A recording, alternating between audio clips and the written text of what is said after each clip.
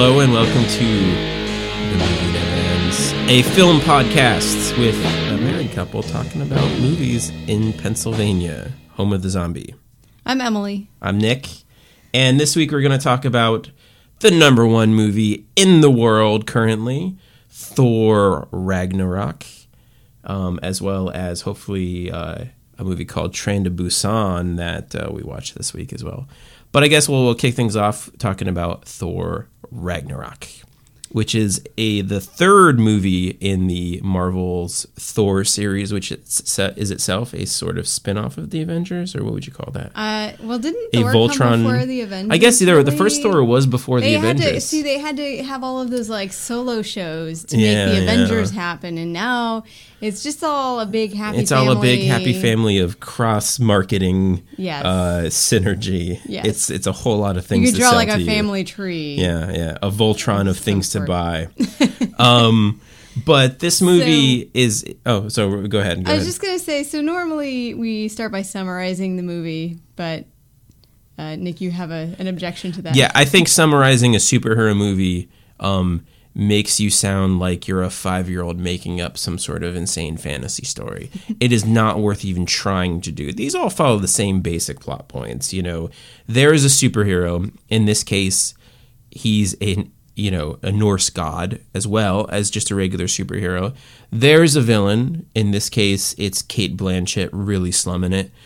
And they meet, not cute, and eventually there's some sort of series of events where people who can't die punch each other a bunch. They just hurt each other a whole lot and don't seem to be hurt. Usually there's some sort of blue energy fire. This one didn't have too much of that. The thrusting with your body outwards towards your enemy to create a force field, and they thrust towards you with the same force field. And I know, exactly. So who cares? Exactly. That's not the point. The plots aren't the point of these sort of things. It's like opera. So we're going to forego the summary part. I feel like just that little bit of plotting I just did right there made me sound like a 5-year-old. Yeah, I was actually kind of bored. Exactly. So usually, I'll just preface this. We're often we don't go see the superhero movies just because, I've basically made like a Batman only kind of rule for myself, but there have been a few this year that we've gone and seen. Somehow I end up seeing them anyway. I complain about them and then I hate watch them or something, or my family enjoys seeing them, so I often see them with my dad. Listen, I'll go see. I am promiscuous when it comes to film. I'll say that. I'll go see almost anything anybody else wants to go see. You're a promiscuous film watcher. I'm a promiscuous film watcher. So I end up seeing almost all these. But I've been telling people for years that the fact that everything I liked when I was a 13-year-old is now kind of where the culture is as I'm an adult is almost this like Twilight Zone style, you got what you wanted, but not the way you wanted sort of thing. You know, like when I was 13, I was super into the X-Men and Lord of the Rings and Legos and, all these things that are huge now. But, like, I grew up. And it seems like the world didn't. Well, it's just like there's nothing special about most superhero movies now because they literally are just like a practice in this one formulaic storytelling style. Yeah, invulnerable people hitting each other. Like literally, like what's the difference between the Thor movies versus like the Iron Man movies versus? If we knew more nerds, we'd be getting some angry comments about this. Well, we do know nerds, and I hope we get angry comments. Educate me, people. Anyhow, but I would say that probably one of the main reasons that I wanted to see this film was the trailer was actually kind of funny. Mm-hmm. It looked like it was poking fun at itself, and the font that they chose to use for it, that sort of like He-Man sort of like font that they have at the end of the trailer that says Thor. That was pretty 80s-rific, and it made me feel like, oh, maybe they're actually going to have fun making this one and do something a little stylistically different. And then I found out also that the writer-director of this, or just the director? I think he's only credited as director, but I think he did end up doing, or he says that a lot of the dialogue was improvised on set. So I think he is responsible for a lot of that. Yes. So one of the main creative forces behind this, I guess I can say, is a gentleman, a New Zealander by the name of, can I see his name? Taika Waititi. Yes. And he, for those of you who don't recognize his name, which is quite a mouthful to us Westerners, he is associated with the lovely Flight of the Conchords TV show, as well as he was a writer and director for that. Yeah. Somewhat with Britt and Jermaine. Yeah. And he also made this wonderful film that's called What We Do in the Shadows, I think. Came out, a few years ago. And a mockumentary, if you will. Mockumentary set in New Zealand about some buddies who are vampires and live together. And it's funny. I mean, not great, I wouldn't say, but it's certainly funny. A very particular kind of humor. Yeah. I think New Zealanders must have their own particular kind of humor. I enjoy it personally. I think it's great. I think he's got this casual sense. I mean, New Zealanders, they do a lot of things well. They do rock and roll well. We can talk about, Kiwi Pop, the Flying Nun label, great bands, great music, jangly pop stuff. They do comedy well. It's a pretty great place, I think. I've got quibbles with Peter Jackson and his, Lord of the Rings business, because I think a lot of it looks kind of dumb. little Thomas Kincaid painting. Painter of light. But other than that, everything I've seen come out of New Zealand, I kind of like what they got going on. Right. So, anyways, I would say that, Taika Waititi's touch definitely is visible in this Thor. Makes it a somewhat more unique take on Thor than I think has been done before. I think we've reached this stage where these Marvel superhero movies, especially the Marvel ones. I mean, the DC ones are a little bit different, I think. But they're trying to sort of make them more individual than they used to be, I think. I think you can look back and you can see the producers themselves getting bored with it and trying to, make not just a superhero movie, but a superhero comedy. There's some weird looking X-Men related movie coming out that looks like a superhero horror movie, which is an interesting idea. I'm not sure this movie is going to be any good, but I do think that it's an interesting idea. So you're getting these superhero / other genre movies. Right. So can we just say that the superhero film in and of itself is a new genre? I mean, I would. It's like a Western, there's. I mean, you definitely have you get action Western films romances. out there, but I would say that the superhero film in say the last 10 years has really become its own genre, which is demonstrated by the fact that how many superhero movies came out this year alone? I don't have those numbers for you. No, but I think there's quite a few, and so I don't think it's and they do have very specific sorts of features. Obviously, the superheroes in and of themselves are identifying feature, but it's interesting that it's getting to a point as a genre where I think you're right. There's people who are interested in not just doing the formulaic thing that keeps making them money, but are interested in branching out into trying different sorts of forms of entertainment using the structure they have, using the sort of the characters that they know they have to use, using the plot that they sort of know that they have to put in place. Yeah. Which is interesting, but I will say that for me as a film goer, I don't think it's been entirely successful yet.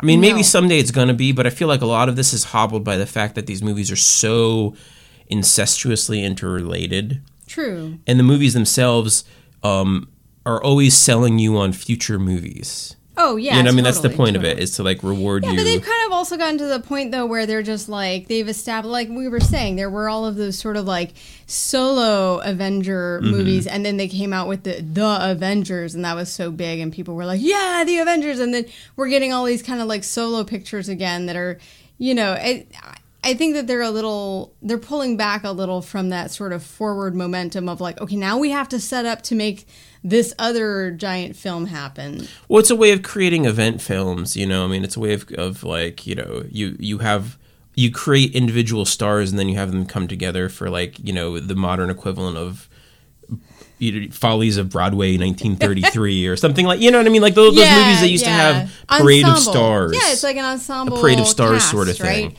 So, yeah, I would say that I think that this one in particular kind of makes me feel like it's going for more of, like you said, the superhero comedy kind of thing, which I think actually is done best by the Guardians of the Galaxy movies.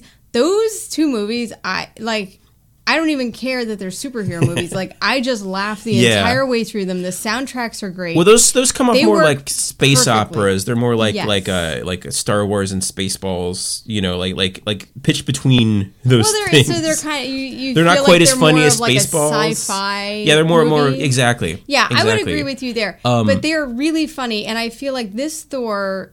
I never saw the other Thors. You saw the first one? I saw the first one, which was a Kenneth Branagh movie, believe it or not. Oh my God. And was terrible. It was literally Short Circuit with an Aryan god instead of a robot. It was not a good movie. How about that elevator pitch? Yeah.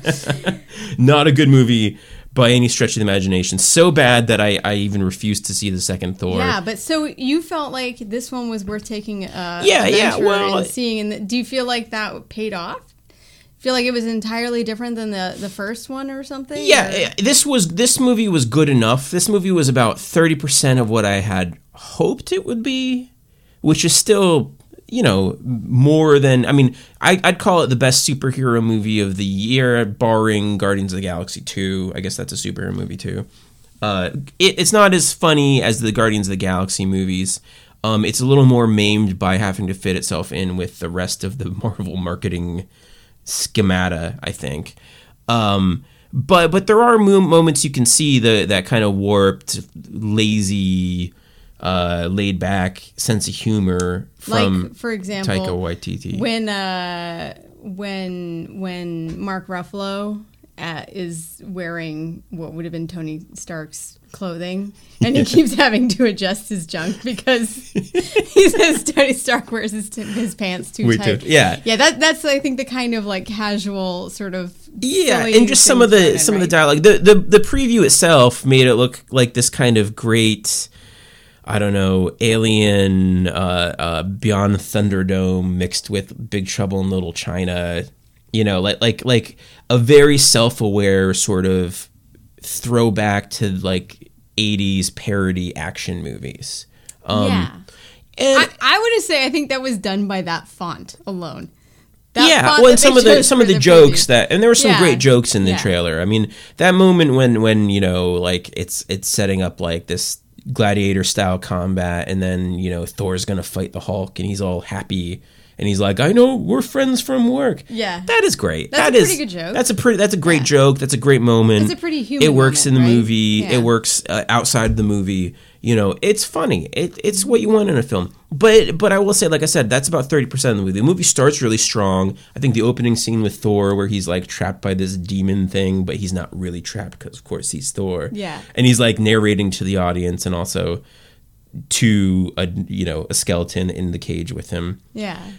That's goofy and like a cabin boy / the Shadow kind of way. Like goofy in a way that you don't see in these kind of movies. You see more fast-paced television writing in these movies. This was goofy in a way that reminded me of stuff like Shaun of the Dead more than it did like Buffy Vampire Slayer. Yeah, but again, Shaun of the Dead is a film where it's a zombie comedy. It's a zombie comedy after like a really long tradition of zombie movies. Mm-hmm. So it's at the point where it can point back to those and say we're kind of like goofing bunking the tradition here.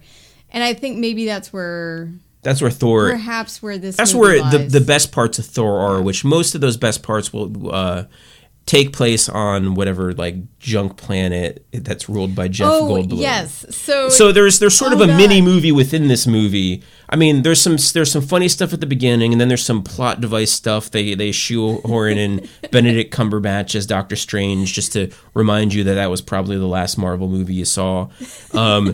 And the recapping moment. Yeah, exactly. And then they introduce the villain, which who cares? And then they sort of have this detour that takes place on some sort of, weird the junkyard planet ruled by Jeff Goldblum as some sort of, I don't know, what would you compare his character to? It's really hard to say. Jeff Goldblum is like his own entity. I don't know. And he's great in it. And he's really funny. And this whole that whole portion of the movie, I think, is the part that works before things get back to Norse god planet and get kind of dumb for a while, again. I mean, Idris Elba's in this movie for no reason because he was just in the previous movies and he's given nothing worthwhile to do. Yeah. But the part of the movie that works is really funny. And like I said, it's a riff on kind of a Mad Max kind of thing. It's a riff on Gladiator. It's a riff on Big Trouble in Little China in some regards. It's a riff on a lot of things that I hold near and dear to my heart. And Chris Hemsworth is funny in this movie. I think that guy true. Also, I would never have thought that he had a sense of humor except for that Ghostbusters movie that he was in a couple years ago, maybe. Yeah. Where he plays like a total himbo secretary to the Lady Ghostbusters, and I was surprised by his performance in that movie. Actually, I thought he was he just made me laugh so much. Yeah. And so I guess that gave me a little confidence in going to see this film because I thought, well, he's done funny before. I think he was really funny in Ghostbusters. So, and he wasn't quite that level of funny in this because he still had to be heroic in parts. Yeah, but in parts he was. I think he actually is a guy who has a sense of humor. Unlike, for example, Cate Blanchett, who didn't seem to understand that there was like humorous writing going on versus like serious. I'm not sure what she could have done necessarily with that. She didn't have a lot of great lines. No, but she's so damn serious all the time. Yeah, it's like watching Tom Cruise try to be funny. Yeah, it just doesn't. So in a way, I mean, you had some great performances comedically. You had Chris Hemsworth. I think Tom Hiddleston as Loki made more sense in this film because than you've ever seen. That guy isn't intimidating. When they had him as a villain in the first Avengers movie, I think that's the first time he appeared, right? No, he was in the first Thor movie that you didn't see. Sorry, never. Which is very self-serious too. So, but he's not an intimidating guy. There's nothing about that actor that can come off as being villainous. No. He's kind of like an untrustworthy looking guy, maybe, but like not villainous. He's got greasy black hair. That's villainous hair. It's not menacing, though. No. There's nothing really menacing about him. So he's also kind of funny. I think his relationship with Thor is a little more like natural and comedic and sort of whatever. And also you have Jeff Goldblum in this film, who is like, he's just a powerhouse of like oddball humor. Yeah. That guy does that kind of thing so well. He was so well cast. Mm-hmm. I enjoyed watching him. Like, I think when he shows up, it kind of picks up a lot of that, the tone of what they're going for, and just solidifies it in a way where you get that. And then every time it cuts back to Cate Blanchett, you're like, what movie is this? Yeah, Cate Blanchett's not good. The guy that plays Scotty in the new Star Trek movies, he's in it too in kind of a thankless role. Oh, he's not Scotty. He's Dr. McCoy. McCoy, yes. Yeah, that guy. He also has a thankless role, but he gets a couple moments where he's allowed to be funny, and then he has to sort of be part of the half of the movie that's not any good. Mm-hmm. That's dictated from above, I think it seems. Yeah. What was the name of that young actress who plays the Valkyrie? Oh, yes. Her name is Tessa Thompson. Her character is Valkyrie. Yeah. Exactly. Yeah. She was really good in it, I thought. Was it? She's we've seen her in Westworld. Right, that's right. She's one of those faces. And she's not very good in Westworld, I don't think. And most of that is that her character is makes no sense in Westworld. Right. She had some really surprisingly good moments in this film, and I actually thought that her chemistry with Mark Ruffalo, when he's Mark Ruffalo and not the Hulk, and they kind of have this like, I know you think, it's just, there's something really delightful about that too, which I wish I had more of that in the film. It's interesting because she gets to be the Han Solo-ish rogue style character, like of dubious morals. She gets to be this hard drinking, hard fighting loner type person that you don't see women often in those roles, and she does a she does a great charismatic job at it, and Yeah. I mean, you know, I thought that was pretty cool. I thought she was pretty great. I'd like to see her in more of these sort of films. Yeah, she'd be a welcome presence. She's beautiful too. Yeah, totally. I mean, but you know, like I said, I'd call it a solid 5. You know, Out of what? 5 out of 10. It's worth seeing. It's fun. Yeah, like it if passes you are the time. into superhero movies, if you like them, it's worth. You saw Guardians of the Galaxy, and you're like, I'd settle for something similar to that. Yeah. It's going to make me laugh somewhat. It's not quite as good as the Guardians of the Galaxy movies by any means. It feels less. It feels more, like I said, more dictated from above by like marketing execs. Where it feels like a really good commercial is what it feels like. Do you feel like Taika Waititi had a lot of directorial say over this film? There was a really interesting article in the New York Times a couple weeks before the film came out. How did he even get chosen for this? Do you know that? Well, apparently they had a couple directors come in to talk about it, and they wanted to talk to him for God knows what reason.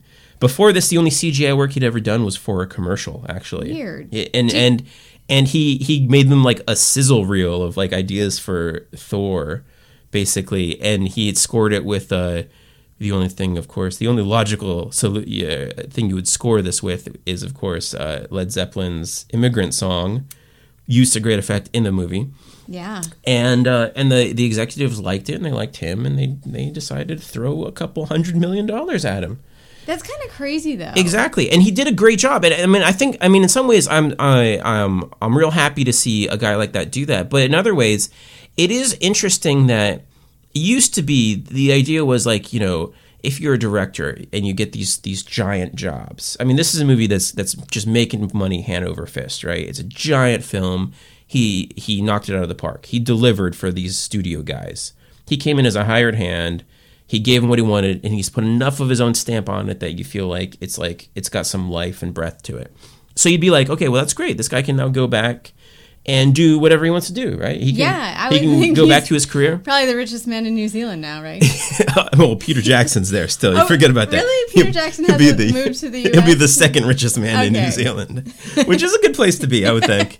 But anyway, but if you look at the directors of most of these superhero movies, they don't really end up doing much else. Christopher Nolan did.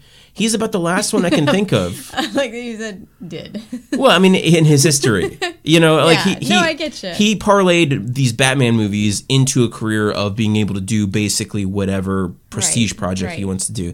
But for instance, okay, Joe Johnston, who's an old hand, he made the Rocketeer movie back in the day. He made Jumanji. He made a bunch of like, you know, not great but fun movies that we all grew up on.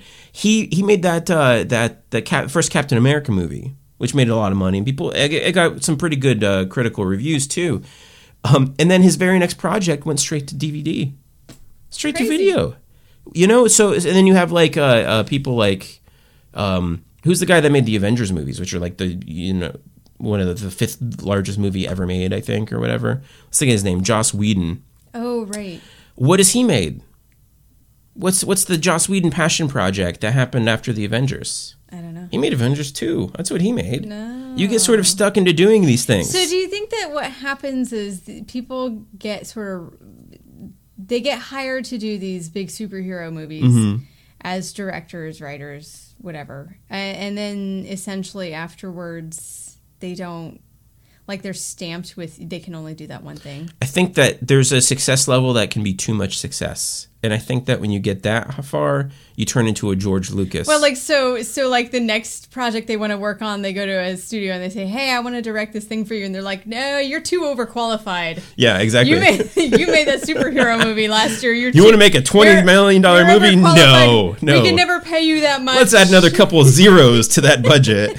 And let's make it, I mean, it's like Peter Jackson. Look at Peter Jackson even. Well, after yeah. Oh my his God. career after Lord of the Rings. Well, look at it before. He made some interesting movies. Not great movies, but he made some real interesting movies, some real fun movies, some real low-key movies. After Lord of the Rings, what did he make? Well, he went big again with King Kong. Yeah. To less effect. And then he made... That's a good movie, though. Yeah, I mean, it's okay. It's okay. And then he made The Lovely Bones, which was a movie that should have been a small movie, but had a giant budget and didn't really do that well. Yeah. Gosh, that was a good movie. You thought it was a good movie? That was a good movie. But that was a weird. That was a weird project as far as I don't think it made back its money in any way, and I think it was ended up being budgeted way too high for what it could possibly have done. So, I mean, these guys I think they get trapped by these like hundreds of $1 million budgets. I mean, George Lucas is another one to look at. His career before Star Wars is some little interesting movies, and his career after Star Wars is Star Wars, a couple weird bombs, and Star Wars. You know what I mean? Yeah. You don't really usually get to do that one for the studio, one for you thing that guys like Francis Ford Coppola and Chris Nolan get away with. Well, so how do you think that this reflects on, say, like the actors that are in these movies? Because like this is something that like you and I have talked about, where like there's like weird expectations of men and their bodies in these movies where, I kind of wonder, like, so a lot of this movie I spent just like looking at Chris Hemsworth's arms. Like he might not have been there. It really could have just been like Chris Hemsworth's arms. Disembodied arms of Thor. Yes, just the film. His arms could have been in this film, and there could have been like a sensor dot where the rest of his body was the whole time. I mean, his arms are really that distractingly large. Don't get me wrong, I enjoy seeing this man's exquisite body, but there is something also grotesque about it, and I spent a lot of time thinking about where does he buy shirts?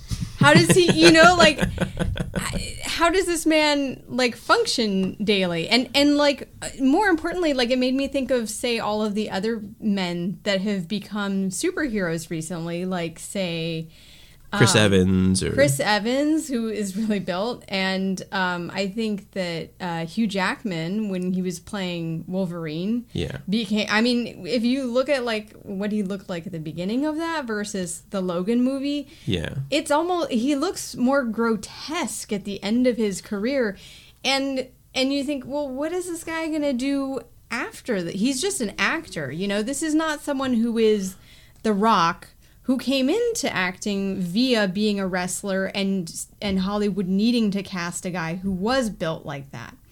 These are men who were just actors. I mean, they were probably in good shape, but like they've done things to their bodies where now they have arms that are the size of tree trunks. And there's not a lot of roles where you can just hide that. You don't think you can just like do it's not important? No romantic comedies with. I mean, they could, but like really, Chris Hemsworth isn't that old.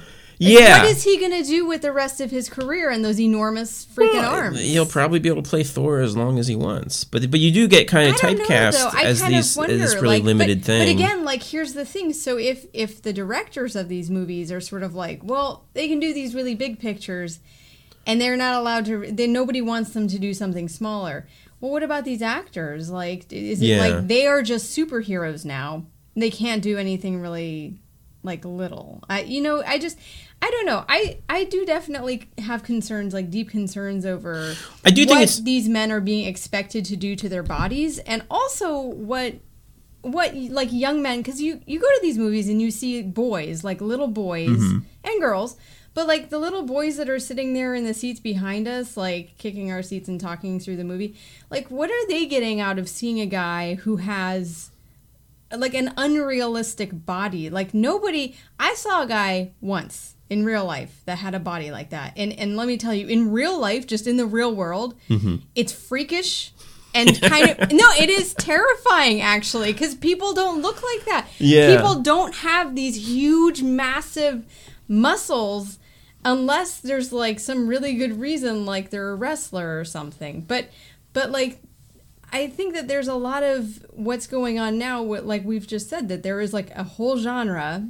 It's been around for about 10 years. I mean, it started out like, remember 17. Remember back when we were kids and Michael Keaton played Batman? Yeah. Imagine a guy like that being cast in a superhero movie now. It just wouldn't happen because he'd have to be built like Chris Hemsworth. Yeah, he couldn't play Batman these days. There's no way.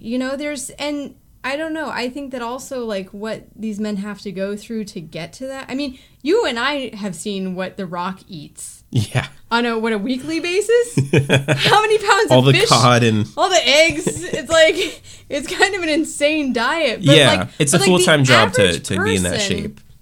Cannot achieve that kind of body. And here's another thing I would like to just point out, because I was also, like, again, I spent a lot of Thor thinking about these arms. And I was like, okay, the dude is a Norse god, right? So he should look pretty, whatever. But at the same time, like, he's just really flippin' strong. He doesn't need to have those arms to demonstrate his strength. I think right? Laurence Olivier played Zeus in Clash of the Titans, and he didn't work out for that one. It's kind of almost like a reversal of the understanding of strength, right? Like, if you're a god, you could be the size of like a string bean and be as strong as whatever, because you're a god. Yeah, that's just how it works. You don't need the arms. No, I do think this strength. is. I mean, when I was a kid, that was the first generation of people that were really unnaturally steroidally built, right? That were actors like Arnold Schwarzenegger, Sylvester Stallone back then. Yeah. But those guys are not guys who were just actors to begin with, right? Even Sylvester Stallone more so. Stallone was in porn before he was an actor. But I mean, yeah, like these are not guys by and large like The Rock, like, like Arnold Schwarzenegger. These are not guys who got into it by being. These aren't guys like Hugh Jackman that were in the musical theater. That were in musicals. They started out by building their body for a purpose of entertainment or bodyguarding or whatever. And then Hollywood said, oh, hey, we need somebody who's like extraordinarily large and muscular. Yeah. And so we're going to make that guy an actor. And they were large in a bit of a different way than I think a lot of the guys are now. Completely. Where you like Arnold Schwarzenegger was built like a bodybuilder. I mean, because he was one, and so he was like this large guy all over kind of. And you used to see more of that sort of thing. Lou Ferrigno on TV as the Incredible Hulk, and those sort of guys. The guys today are like, they're just actors, and then they're supposed to get big, and so all of a sudden you see them in movies, and they've got this weird, veiny, zero body fat. No body hair. Which is also incredibly unrealistic, but whatever. Like giant muscle thing that kind of makes, it looks like fake breast look, where it's like these sort of like pop out on the wrong body type appendages. Yeah. And that is interesting. And I wonder how these guys are going to age, because they're clearly doing something to get these bodies that people in previous generations didn't do. Yeah. I mean, whether it involves steroids or involves some sort of weird training regimen of some kind, you got to wonder what kind of sacrifices they're being asked to make in the name of kids movies. Yeah, that I don't think the kids really care about these part of it. But they're also setting a precedent that, like I said, it doesn't. So you were worried about the children and the body image. I'm worried about the youth. No, but it's like you don't. Previously, people didn't need that visual, right? They didn't need to have a guy. Well, I mean, with these arms that take over. It is interesting that they were fine with Michael Keaton in a bat suit. You know what I mean? Yeah. There wasn't a need for that. So it's just interesting to me that how is it going to evolve further? Yeah. Is a question in my mind. These films are interesting to me because they as the international market for these sort of movies gets bigger and bigger, and these superhero movies are huge internationally. Right, they're not just made. They're not just made for the U.S. in mind. They're made for an international market. You have the old Hollywood idea is like, well, every movie they want to have successful, you need to have a woman take off her shirt in, right? that was sort of the way they used to make PG-13 movies. It's not the case anymore. There's barely any sex in movies. Or sexuality is not really in these sorts of films at all. Yeah. But all of them do feature a shirtless scene with this like really built dude superhero. Yeah, you know what I mean? So we've gone from having like topless women sell movies to having topless men who have, I would say, bigger boobs than most of the ladies. Anyways. Yeah. So it's a lot of. I mean, you get your nipples anyway, but they're just on a different sort of . And I find that really kind of interesting. I wonder if that's like a sop to try to get more women to go to these movies, or I mean, I will say I Even though I find these types of bodies like grotesque in Yeah. real life, it's like watching still eye candy like for the Cindy ladies. Crawford or like some of the 80s ladies when fake breasts were kind of the du jour thing. Yeah. Like it's not. Yeah, I don't know that most viewers ever expected real people to look like that. It's sort of a kabuki version of a representation of bodies. Right. I mean, obviously it's fantasy film. Yeah. We don't go to the movies to see our daily lives. Yeah. Because that would be boring. But, ugly. I mean, dudes, you're doing all these movies in CG anyway. You could do all that in CG, too. Well, maybe. Save these guys some time. His arms aren't real. Maybe those are just CGI'd arms. I would hope so, because it seems like, every time I see a guy who's like really built like that, I think of all the books they never read. Because that takes a lot of time. That really does. They could be listening to audiobooks. I guess they could be listening to audiobooks while they're they pumping train. that iron. That's true. This is true. I could be judging that. wrong. If they were smart, they would be. Yeah, they could be MIT lectures only. That's what The Rock does. I'm sure. Can we just talk about something else, super Hollywood gossipy for a second?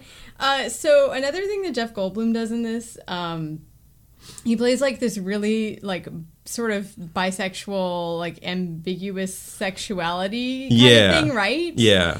And it was one of those things where I realized he does that so well, and he's kind of always done that really well. Well, he's definitely been doing that since at least the 80s. He was in that. It's kind of a terrible Robert Altman movie called Beyond Therapy, based on whose play is that? Is it oh crap. Well, anyways, I'll come up with it in a second. Yeah, whatever that guy's name is. Anyways, and he plays a bisexual character, and that was he was one of the first guys to do that, and that's sort of his thing. He does this. He does it in Wes Anderson's Life Aquatic as well. And some other movies too. He's straight in real life, right? As far as I'm aware, he's married. He has kids. He's married to a Olympic, contortionist. A Canadian Olympic contortionist. Contortionist who doesn't want to be married very to much his junior. That sounds like a joke, though, doesn't it? And he used to be married to Gina Davis too. Oh, that's crazy. Yeah. So as far as I'm aware, but he definitely does that sort of ambiguous sexuality so well. I think he does it so well in this. And he's really just funny a wonderful at it. thing. Yeah. It's he's a pretty. I'm glad to see he's doing that still. Yeah. So let's move on real quick, because we don't. I think that's all we need to say about Thor. Yeah. So it is Thor Ragnarok. Yeah. You like the movie? Did you like it better than me? You think? I enjoyed it, but it still bored me at moments. Yeah. Because it gets boring when you have this person's all evil and they're super strong, and this person's all good and they're super strong. Yeah. Now they're gonna fight. It's just those what parts do you of these think's movies. gonna happen? Thor's not gonna die at the end, people. It's not gonna happen. So you can fall asleep and not miss much. Speaking of a movie where people certainly do die at the end, let's move on. on. Do you get to talk about Train to Busan? Train to Busan. Oh my god! So Nick put this movie on for me. How did we stream it? Was it Netflix? It was on Netflix. It's on Netflix currently. This is one of those total rare treats. It's a Korean film. Nick put it on. He's like, "You're gonna love this," and he didn't tell me what it was. We started watching. I think in the first 2 minutes, it's a zombie film because a guy hits a deer and then he drives off, and then the deer gets up and it has zombie eyes and it runs away. Anyway, so this film was such an awesome surprise. It was my new favorite zombie film. It's so weird. I've never seen an Asian zombie film. I don't think I have either. Yeah. I don't even know if another Asian zombie. Well, there have to be somewhere Asian zombie films. People, if you know of other Asian zombie films, tell me, because I haven't seen nearly enough of them. Yeah. This one, like I said, Korean. Is a Korean film from last year, directed by a man named Sang-ho Yeon, I believe. Yeon is his last name. I butcher names all the time, so I apologize in advance to anyone. Sang-ho Yeon. Blanket apology for mispronunciation. But it's the elevator pitch for this is, of course, Korean zombies on a train. Yeah. So I had this idea for a movie years and years back about zombies in the New York subway tunnels, and I was obsessed with this idea. Yeah. And this is the first time I've ever seen that sort of idea been executed. Mm-hmm. And this is more like a high-speed commuter train, and there's a father and his very young daughter. She's probably like 6 or 7. Yeah. And they are leaving maybe Seoul. Are they leaving Seoul? I don't know. Another pretty big city in South Korea. And they're taking the train out to Busan, where her mother lives. And there is a zombie outbreak. And there's a zombie outbreak. It sort of slowly creeps upon the action of this film. And eventually somebody on the train is a zombie and bites some other people. And everybody turns into zombies on the train. Well, it's what you would imagine in a zombie pretty film. Pretty much everything you would want. But it's done with panache. It's done with style. There's some great zombie things. There's some great zombie things. For example, in this film, the zombies cannot operate, or they don't know how to open and close doors. There's like so they basically they close the one door to the one train, and then all the zombies are standing right outside, and they're trying to hold it shut, and then they're like, wait a minute, the zombies they don't know how to operate the handles on the doors. Mm-hmm. So they just let go, and the zombies are just like gnashing their teeth outside this door, and they don't even like look for how to open it. There's like great things like that I don't think, also again, I haven't really seen that done in zombie films. It just makes it fun and kind of humorous. There's a couple notable sort of things like that make it more of a zombie movie from a different culture in a way that I find interesting. There's the zombies really strike a pose when they become zombies in this way that reminds me of was that Japanese street style culture called the fruits? Fruits, how fruits pose. Yeah, they're like they do these great like head back, angular, almost like all their bones are broken, or they're a lot of fun. These guys are having fun with it, and it's fun. They make these crazy faces. They make really crazy faces. I think a lot of this we were sort of. We were comparing a lot of the stylistic poses and facial expressions of the zombies to cartoons, or like sort of like comic drawn sort of. It turns out that the director, this was his first live action. He'd made animated movies previously, and I think this that one in very fact much is a shows. sequel to an animated prequel that's called is it Seoul Station? What was the first one? I can't remember what it was called. Yeah, I don't remember. Anyways, either. we need to go back and watch that one too. But the story itself, the actors themselves, they do an adequate job. I wouldn't say anyone's like fantastic. It's definitely there's also like some interesting there's like the high school baseball team, and there's one girl who's sort of tagging along with them. Is she a cheerleader? I don't even know. She's just one girl.